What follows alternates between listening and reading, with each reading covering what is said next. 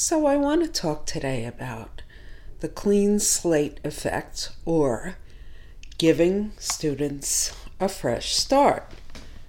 And this also translates into giving yourself a fresh start. The bigger topic is seeing the humanity in yourself and seeing the humanity in others. So first I'll start with a little story. I put up the last podcast, and I must have done it about 20 times before I was satisfied. I had a great script. I did all my research. If you notice, I have about 9 points of research. And I've been thinking about this topic for a very long time on the last podcast. And I listened to it a few times.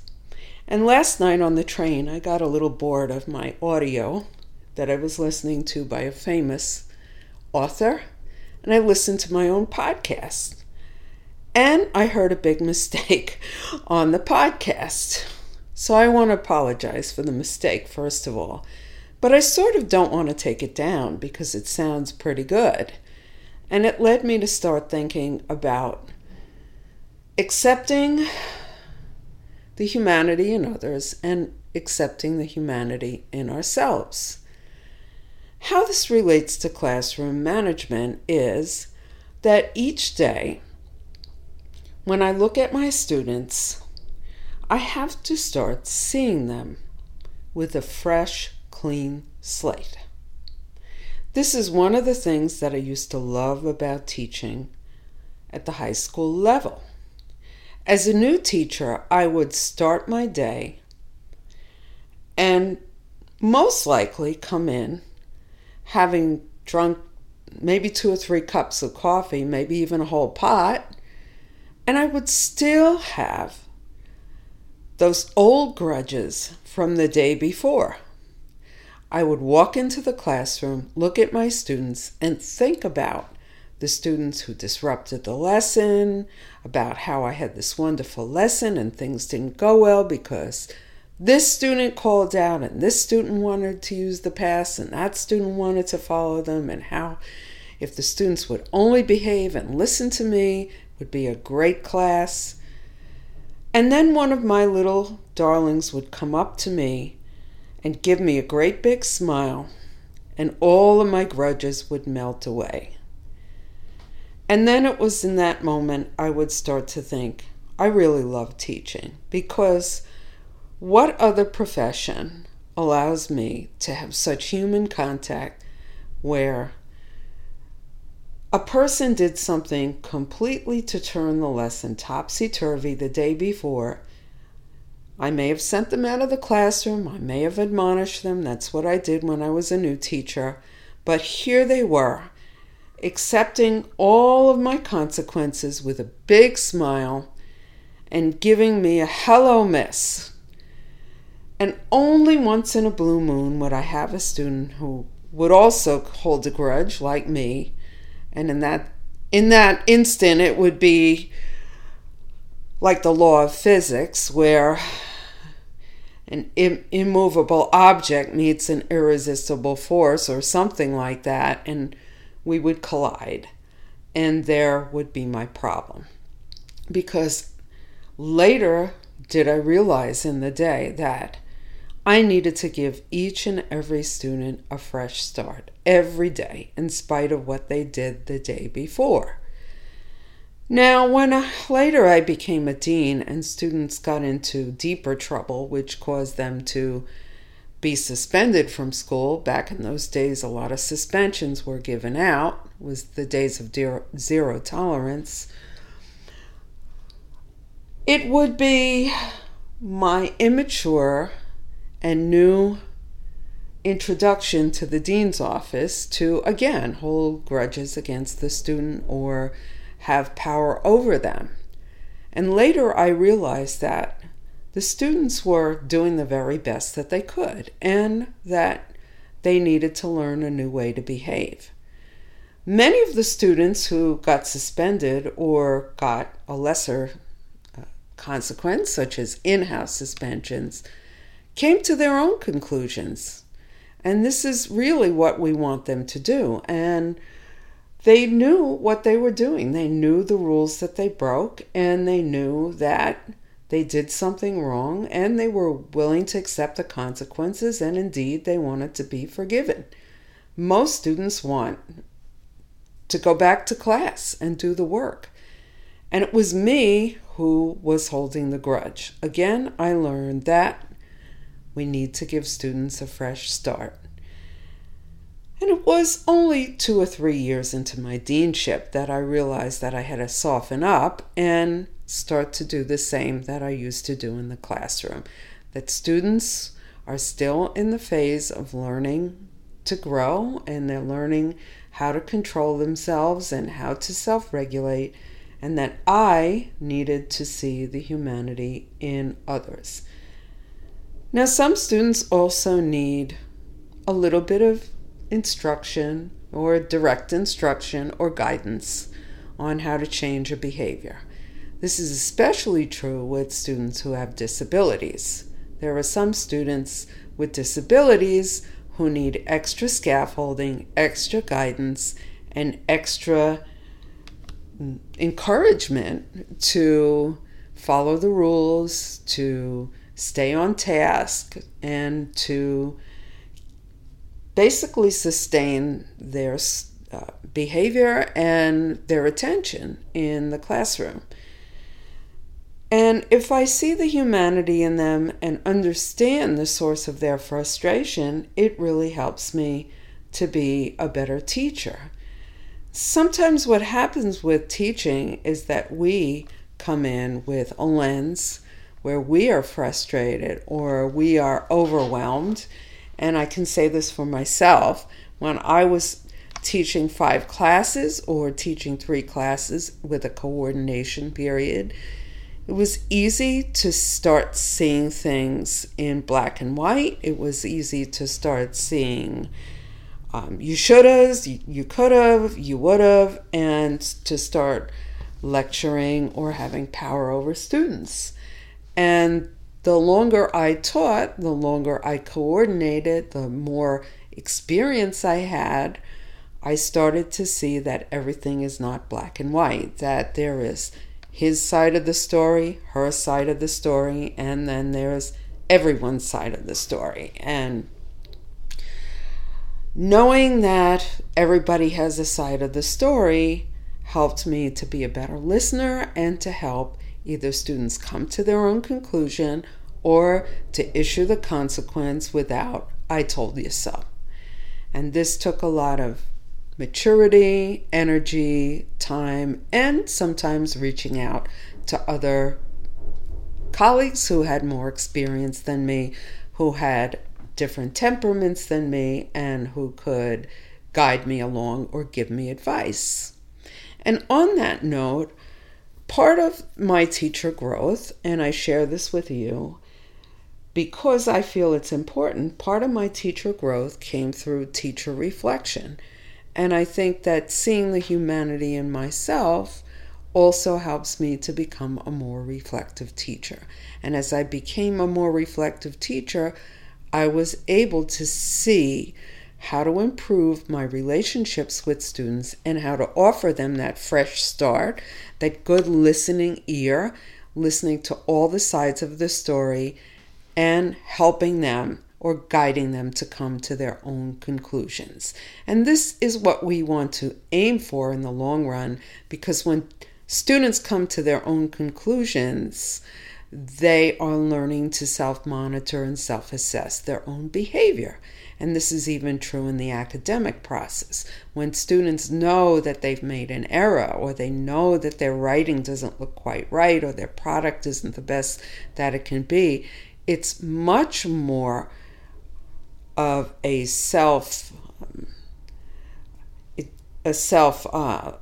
learning process than as if I would tell them as the teacher, you should change this or you have to fix that. And that's part of the process of being a teacher too, but we want to move students toward independence, self-determination, self-monitoring, and self-assessment. And what I've learned to do is I've learned to guide students along rather than telling them what to do.